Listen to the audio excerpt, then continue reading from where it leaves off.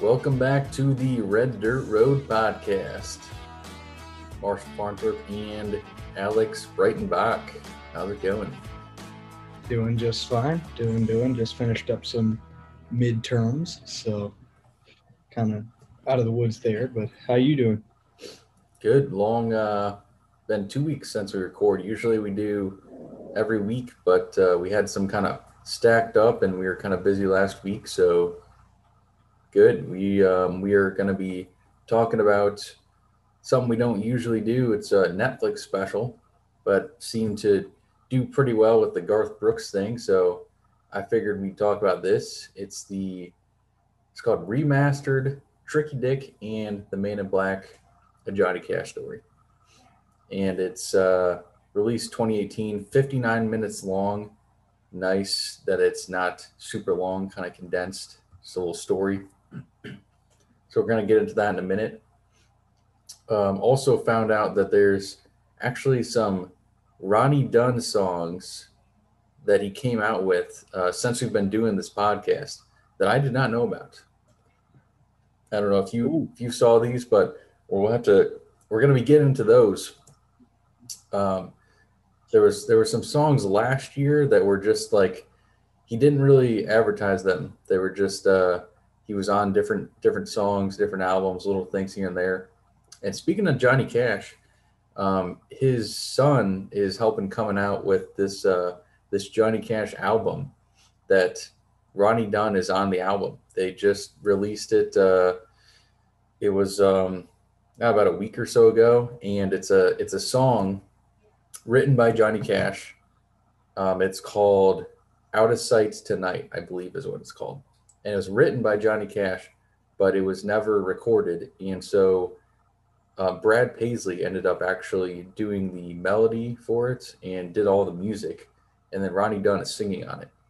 So, or Brad Paisley and his band did the music, and Ronnie Dunn sang on it. So that's kind of cool. We'll get into that soon. But there was even some. I think there was a song I found last year. It was last summer that Ronnie Dunn was like featured on some kind of song, and we completely missed that. So we'll be getting into that as well. Maybe actually by the time you hear this episode, it's already out. So we'll get yeah, into that. hopefully. So before I go through, I'm gonna try to go through the breakdown of all my notes on this thing. Before we do that, why don't you give us a little teaser on what you think about this? Not like a full explanation, just a quick if you like it, don't like it. No. I like it, and what I think is awesome about it is not that it is, well, okay, it is a biography, but it's less about Johnny Cash's life as a whole and more about a singular facet of his life, and that's kind of what I like about it, and that's all I'm going to say. I'm not going to really delve into it that much. I'll get into it after you. All right, so I had a lot of notes actually for this documentary thing, Netflix special, whatever you want to call it, even though it's only 1 hour. So, and I actually did this because we were supposed to record last week. So I'm going to try to kind of go on the fly here, or kind of remember what exactly I said. So it's got this little sort of intro with this opening quote that I wrote down. It says, "We have the right to burn this. We have the right to burn this flag, and the right to bear arms. You burn my flag, I'll shoot you." And that was a pretty funny thing, and I like that. And I was like, yeah, you got the right to burn the flag, but burn my flag, I'll shoot you. And that's how he felt.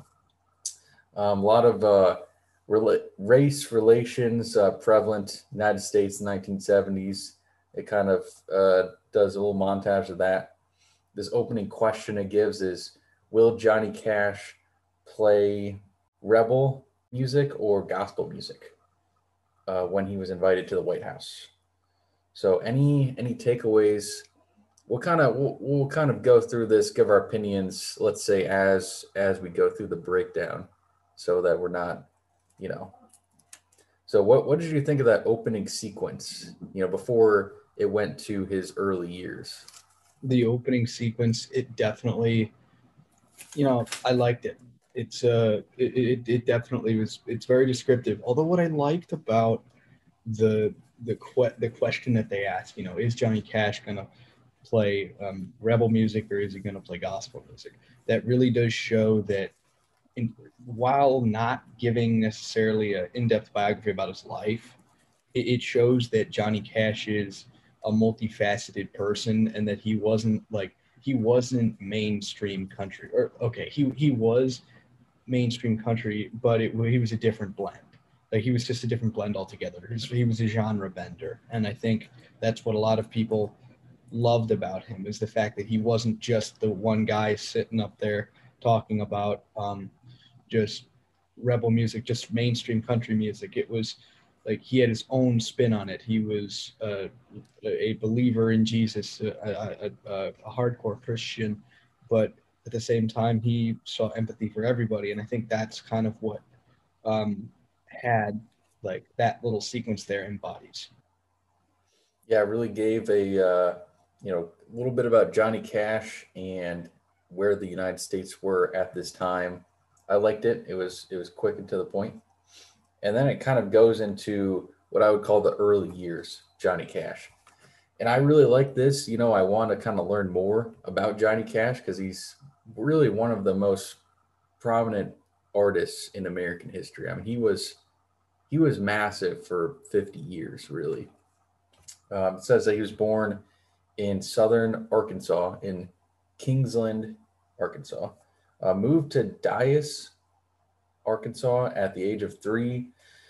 He said his family would sing gospel songs. The male members of the family were preachers. Most of them in his family grew up in they were a lot of conservative, patriotic family members. They believed to always support the government and the president. Patriotism became controversial around this time in the United States, largely because of race relations and the war. They said Nixon lost the presidential race in '68, and then sort of the last part of this is that Johnny's brother Jack died at this young age, was killed by a saw. So what do you think about that part? Kind of talk about the early years of Johnny Cash. Well, they definitely talk a lot about Johnny's relationship with his family, and particularly his father, in this section. I think well, first of all, for Johnny, the loss of his brother so suddenly was absolutely it just destroyed him. It crushed him, and he became sort of, at least from what they say, it just took on a whole nother a, a new meaning to his life and the way he thought about things, because they mentioned that his brother was the more like preferred person by his father, the one who was kind of seen as perfect and was going to be a preacher per se, was supposed to like take over the family business or whatnot. And with the loss of his, Johnny Cash's brother, now Johnny Cash is kind of bearing the weight of kind of having to be the only person that his father is looking to, like, carry on the family, but at the same time his father doesn't really want, was kind of ashamed of Johnny, and was always very critical of Johnny growing up, and that tumultuous relationship with his father is what's going to build Johnny Cash the man as he goes about, like his career. Yeah, he definitely seemed like he liked his other son Jack a lot more. I completely agree. It's an area of the country I'm not too familiar with. Never been to Arkansas. Obviously, never been to southern Arkansas. So yeah, it was interesting to me. This next section is a large section. It's they kind of jumped to like 25 years later. So he's in the early years of his career, but obviously he becomes big really quickly. And this section kind of leads all the way up to the White House visit. He goes to the Folsom Prison and records it live there, and that's a lot of times when you hear that song, it's him recording that live right there. At this point, they said around 1968, he didn't have very strong political beliefs. Um, Folsom Prison Blues went #1, and it was the album of the year as well. Richard Nixon, they start to get into talking about it a little bit more. Said he believed in Middle America, um, law and order, that sort of thing. Also noted that he played the piano live. Interesting. Did not know that. Never really seen a president just hop on there and play the piano. Thought that was an interesting thing. Playing, Old playing it at the Donald Trump, Opry, I no didn't see less. him or Barack Obama or any of them playing. No. They have the Johnny Cash show. They kind of go back and forth to that. He had they note that they didn't take any political stands on the show. They had Democrats, Republicans. Um, there started to become at that point towards the 1969 this sort of a divide between the news and the government. News kind of questioning the government a little bit more. Nixon had made a public service announcement that he had asked for the support of the public to strive to end the war, with the United States being on top. Cash came out and supported this, and Nixon at this point sent him a letter of appreciation and invited all the Cash family to the White House for for some sort of a concert. And he requested "Okie for Muskogee" by Merle Haggard, which, by the way, that little side note, that is actually one of the Ronnie Dunn songs that he helped cover last year that we're going to get into, complete out of this kind of realm, but a good song nonetheless. And then some other song I'm not really familiar with, "Welfare Cadillac" by Guy Drake. He said that, or the special went on to say that Johnny Cash and Nixon had these sort of similar upbringings. That Johnny Cash was a big advocate for the rights of Native Americans, always supported the troops. And then he meets this preacher named Billy Graham. And then, sort of right at the end of this section, we get this depressing note that Johnny Cash hears from his dad, and he says that I don't have the exact quote, but he's not impressed at all. He said that he told his dad he was having dinner with Billy Graham and talking to Billy Graham, who, if for those of you listening in who don't know, Billy Graham is a very, very famous televangelist of that era, perhaps one of the most famous of all time. And he's known to have met with many presidents and many other notable figures and stuff, and just a really very big personality in terms of the early televangelism, not like the Joel Osteen or other stuff of today. This was different. Billy Graham was a very influential figure, and so I guess Johnny Cash must have thought that that would make his dad smile, that would make his dad proud, and that was really sad to hear that, honestly. Yeah, what a shitty dad, This guy, I mean, he has this great hit. I mean, this is not a some kind of a sellout hit. Folsom Prison Blues goes to #1. It's attracted audiences, from critics to fans. Very respectable song, loved all the way in the 2020s. And then he still keeps his faith, and he meets with this famous preacher, and his dad, doesn't. He says, "You're nothing." I mean, what a piece of work that guy is. Yeah. And then it starts to get into the White House concert, which is kind of what this whole thing is leading up to. And Nixon makes this quote, and he says, "Country and Western music is American music," which, in a certain sense, that's definitely true, because that's sort of our genre here. That's it's American made. It's sort of a regional sound. Whereas you have other sounds that are kind of born other places. Rock and roll, real big in the UK, sort of things like that. And it said, had this little question again that it had in the intro that says Johnny Cash would have to decide, or no, sorry, didn't have a question. had this little interesting note that I did not know. It said Johnny Cash would decide which songs he would play basically later live. He wouldn't really give his band, he wouldn't tell them which songs he was going to play. He would just decide it right there when they were playing. And they said that he refused to play the two songs that Richard Nixon had requested.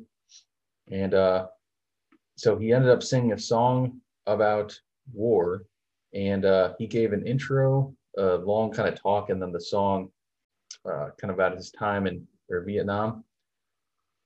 Shortly after the concert, Nixon and the U.S. Invaded Cambodia, and people did not agree with this. They had the Kent State riots. I've been to the Kent State University, seen they got some monuments there, and then Johnny Cash began to play some more political anti-war tunes. And then 1972, we had the Nixon trials, and Johnny Cash released the Man in Black song to end the special. So I will give my opinion on this. Thought it was a very good, very well made special, concise, 1 hour. It's certainly not the full Johnny Cash documentary, which I don't even know if there is one, because it would take a complete box set to get all the Johnny Cash story.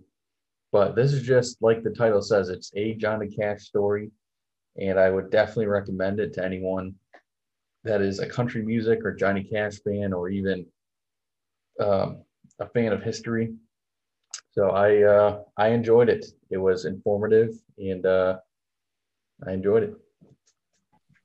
Yeah, honestly, I would recommend this to everyone, not just people who like country music, not just people who know who Johnny Cash is, because this is an important piece of not only the history, the biography that of the memoir of Johnny Cash's life, but also it's an important piece of American history. That song that he sang there at that White House concert was called "What Is Truth," and that was something that he had just written previously and decided to perform. And it was very much an anti-war song, and people, because again, when he invited, because it seems like in these days that like country music had become very divisive. Like if you were really on board with like Merle Haggard and the other country music artists of the day, you were a Nixon supporter. That's why you loved Welfare Cadillac and Okie from Muskogee. Those are very, very anti-liberal policies songs. Now, Johnny Cash did not want to play that part. He did not want to play the part of being uh, thrown in with the rest of them. He wanted to appeal to everyone. He wanted to show that, hey, I'm an American. America comes first, but I love all Americans. I'm here for everybody. And I think that's one of the points, that one of the theses of this awesome documentary.